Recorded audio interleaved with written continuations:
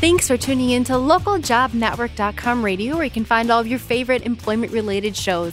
I'm your host, Katie Chesney, and you're listening to Moving Up the Ladder, a show where we interview experts about how to move up the corporate ladder. And today we're talking about how to risk-proof your career, because at some point in your career, you will be just a piece of paper competing against other pieces of paper. So why not make your piece of paper look the best? And joining us to talk about this is Dustin McKisson, and he is the Director of Operations and Marketing at Metacred Incorporated. Well, Dustin, thanks for joining us again. We do appreciate you taking the time to come on the show.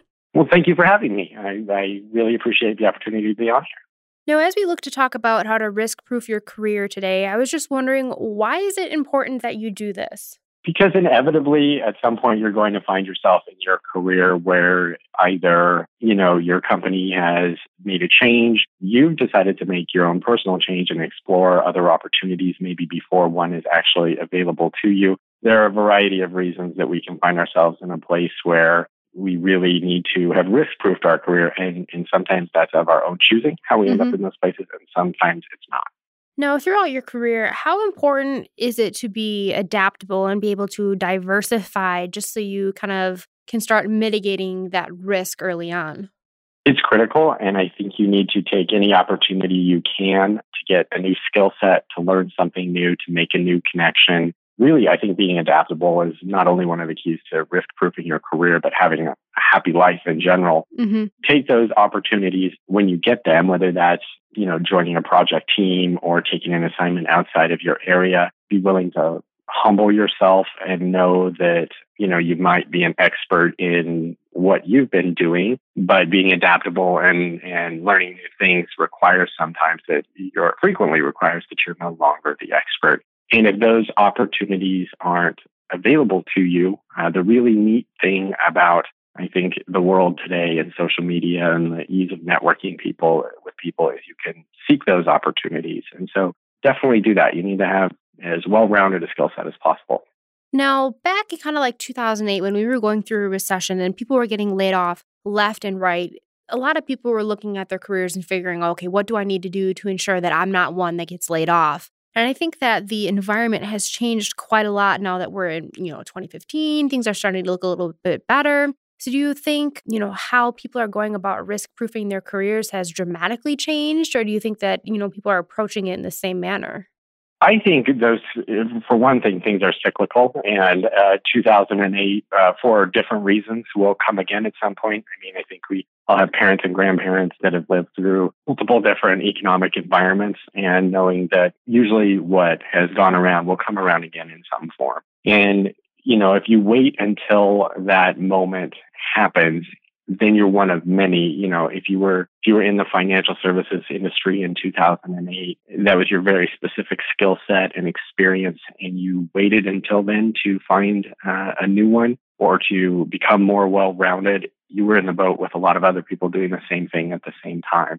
So I think it's really important to manage your career, not in anticipation of a disaster, just knowing that, again, it can be a societal event like a recession. It can be a personal event. It can be as simple as maybe you need to relocate to take care of a sick family member, and there aren't any opportunities in your industry in your new location. So it can happen on a very local level in your own house. It can happen on a societal level, but I wouldn't wait for that to come around again, because I do think it's human nature to look at the environment you're currently in and say, times are good and I don't really need to worry about that. And you don't really need to worry all the time about it, but you do need to adequately prepare yourself. I know I keep coming back to this, but one of the really cool things about the world today is you can do that in a variety of ways that aren't necessarily expensive or time-consuming. There are courses available for free through the different, I can't remember exactly what the acronym stands for, but the MOOC system, where several colleges provide courses for free. Those courses can come from Harvard or MIT. I actually took a course from the University of Virginia's Business School in entrepreneurship last year, just, again, to take that opportunity before I necessarily need it, or also to learn something new. Now, before we dive into specific things that people can do to risk-proof their careers, I wanted to ask you what steps you have personally taken to risk-proof your own career. And it sounds like, you've been attending classes, but what else have you done to really risk-proof it? Well, one of the things I really personally believe in is looking at an industry certification. Okay. And not every industry has one. Most do. And by certification, I mean something like a CPA or whatever the initials are that people in your industry have after their last name. Some fields like information technology have multiple ones. That's something I really tried to do in my career to help risk-proof it. So in my day job, I work for managing trade associations. Okay. So there's a designation in our industry called the Certified Association Executive. And 3 years ago, I became eligible to take that test. You have to have X number of years of experience in education in order to do it. And so I achieved that designation. And then I earned another one called the Certified Marketing Executive. In the process of getting those certifications in any industry, it's not just about risk proofing. You learn something new. You become more knowledgeable about your own industry. Usually you participate in study groups, so it's even a network building process. You connect with others that have that same designation. But it also sends a signal to employers that you're a safe bet. And most people have it in mind that the hiring process is all about finding the best person. And it is about finding the best person. But a hiring manager needs to mitigate their risk. And it's difficult for them to take a chance on someone that's unproven. And those certifications signal that you're a pretty safe bet. People with certifications sometimes don't work out in a position. It's not a foolproof thing, but it does give a hiring manager a sense of, okay, I can at least be sure that this person knows their stuff. And if they don't, it's really an unexpected event. Now, would you recommend as a starting point for people who want to risk-proof their careers to look into getting those industry certifications or at least look into what's required for them so you can start working towards getting them? Yeah, I would absolutely recommend it. It also tends to be, there's a cost associated with it. You have to get the continuing education hours or the initial education hours. But most certification granting bodies have some fairly inexpensive ways to do that. And then you actually have to pay to take the test. But when you compare it to something like a graduate degree or something else, it is a very cost-effective way to risk-proof your career. And in some industries, the certification can actually matter more than having something like an MBA. And an example is, again, the financial services industry. There's a designation there called the Chartered Financial Analyst. It's a CFA. And the process to get a CFA is pretty intense and time-consuming. And I have some friends who have done it. It is no easy task, but when you compare it to an MBA, it's much more cost-effective and looked at as prestigiously, or depending on the position, more prestigiously as a indicator that you have very deep knowledge in your specific area. Right. Now, speaking of those master's degrees, I feel like, for some industries, it's a requirement. You should have one if you want to keep going. But for others, it's really that experience or their certification. So what recommendations would you have for people as far as looking at if a master's degree is the right fit for you? Because it is quite costly. The first step is I would look at your industry and I would look at people that have the types of positions that you aspire to. And again, because of social media and things like LinkedIn, it's very easy to do that. Just start looking at people. And if you see that people who have become an assistant vice president of X or general manager of X or whatever it is that your goal is, if they typically have a graduate degree, it's probably a pretty good indication that even if it's not necessarily required, you're going to be in a better position having one.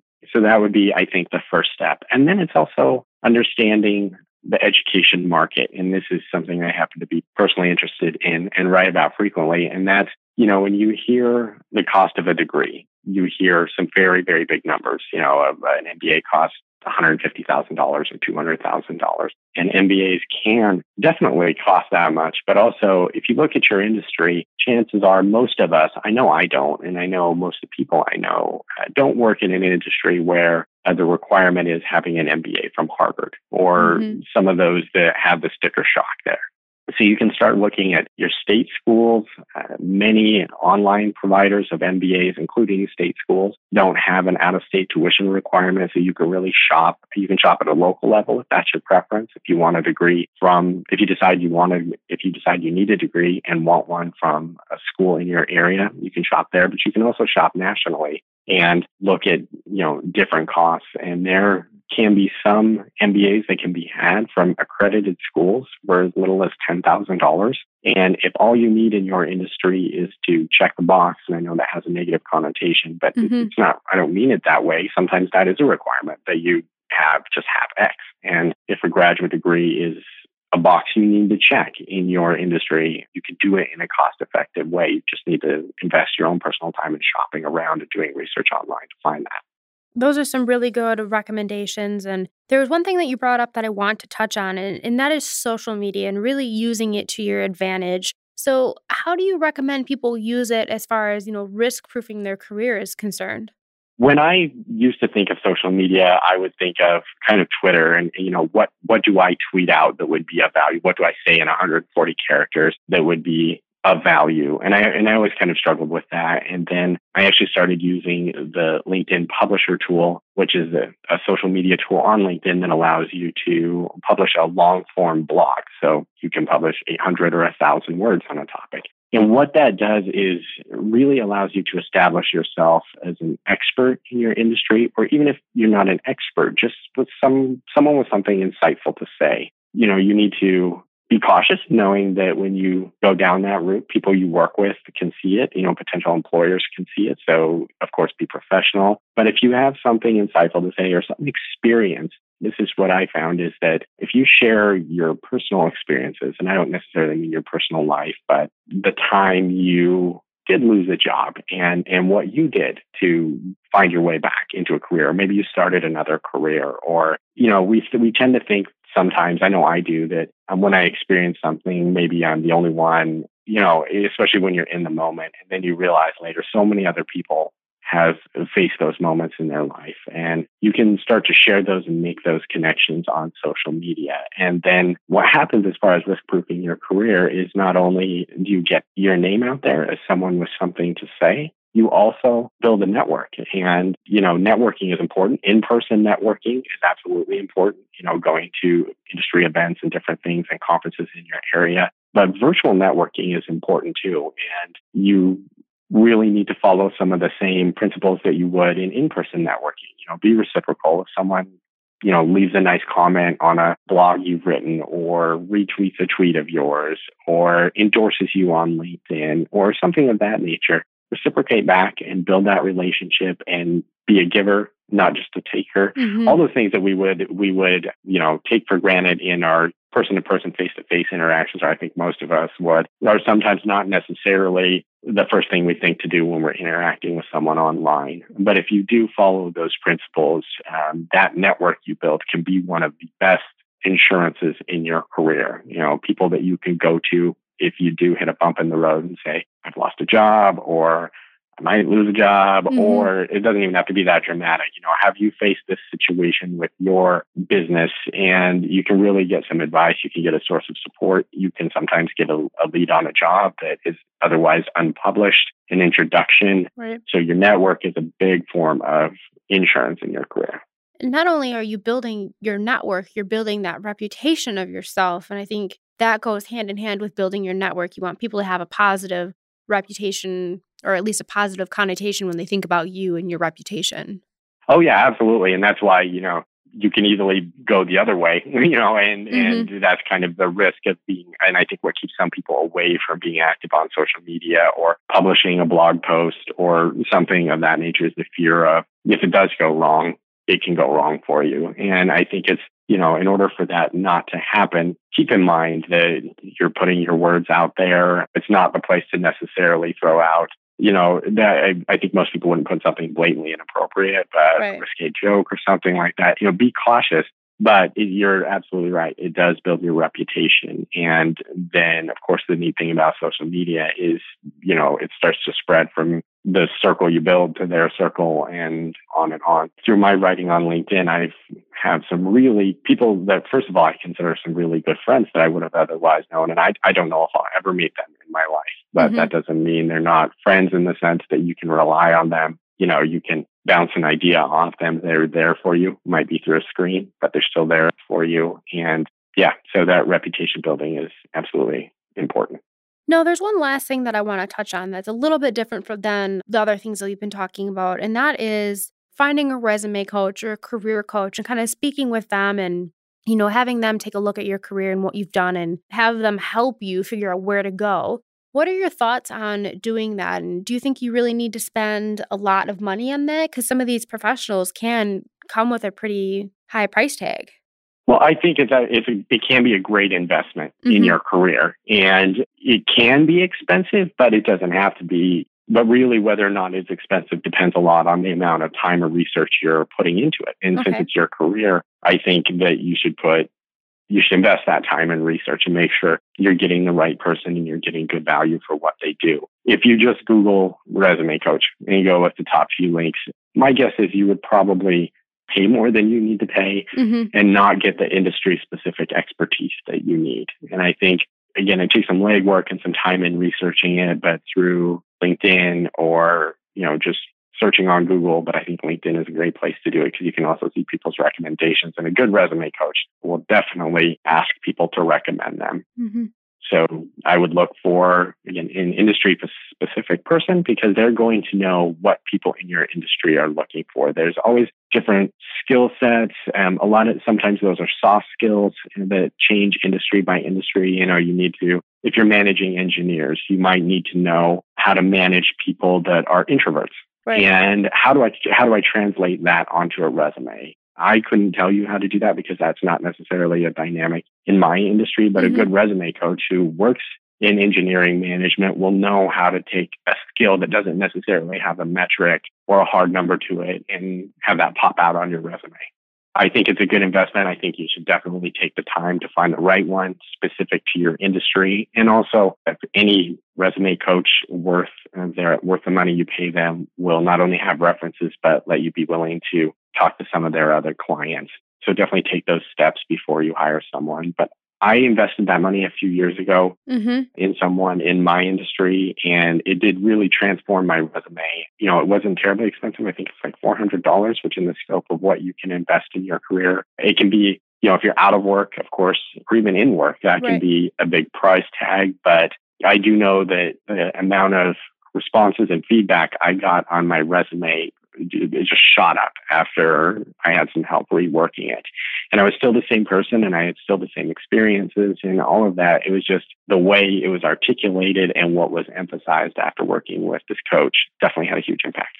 Those are some really great suggestions, and it's really great to hear someone's personal experience of, how they worked with a resume coach and what happened afterwards. But we are running out of time today, and I did want to give you the floor at the end here to share any final pieces of advice or suggestions that you might have with our listeners.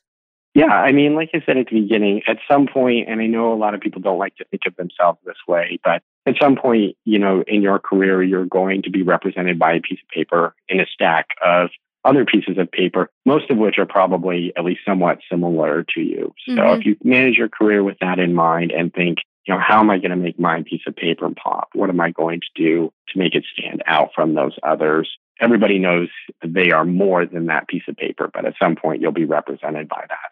If you think in those terms, it really does make it so you may never have to be in that stack of paper. By envisioning, that it kind of, I think, can frequently prevent you from having to go through that process. And with that final piece of advice, we will wrap up today's show of Moving Up the Ladder. Dustin, thank you for joining us and sharing your experience and expert advice. We do appreciate it. You're welcome, and I appreciate the opportunity to be on here. Now, if you're looking to find more employment-related shows, head over to ljnradio.com. If you have any comments, questions, or suggestions for future shows, send our team an email at lljnradio@localjobnetwork.com or send us a tweet on Twitter at the LJN. Once again, I'm your host, Katie Chesney with LJN Radio, and I wish you the best of luck with your career.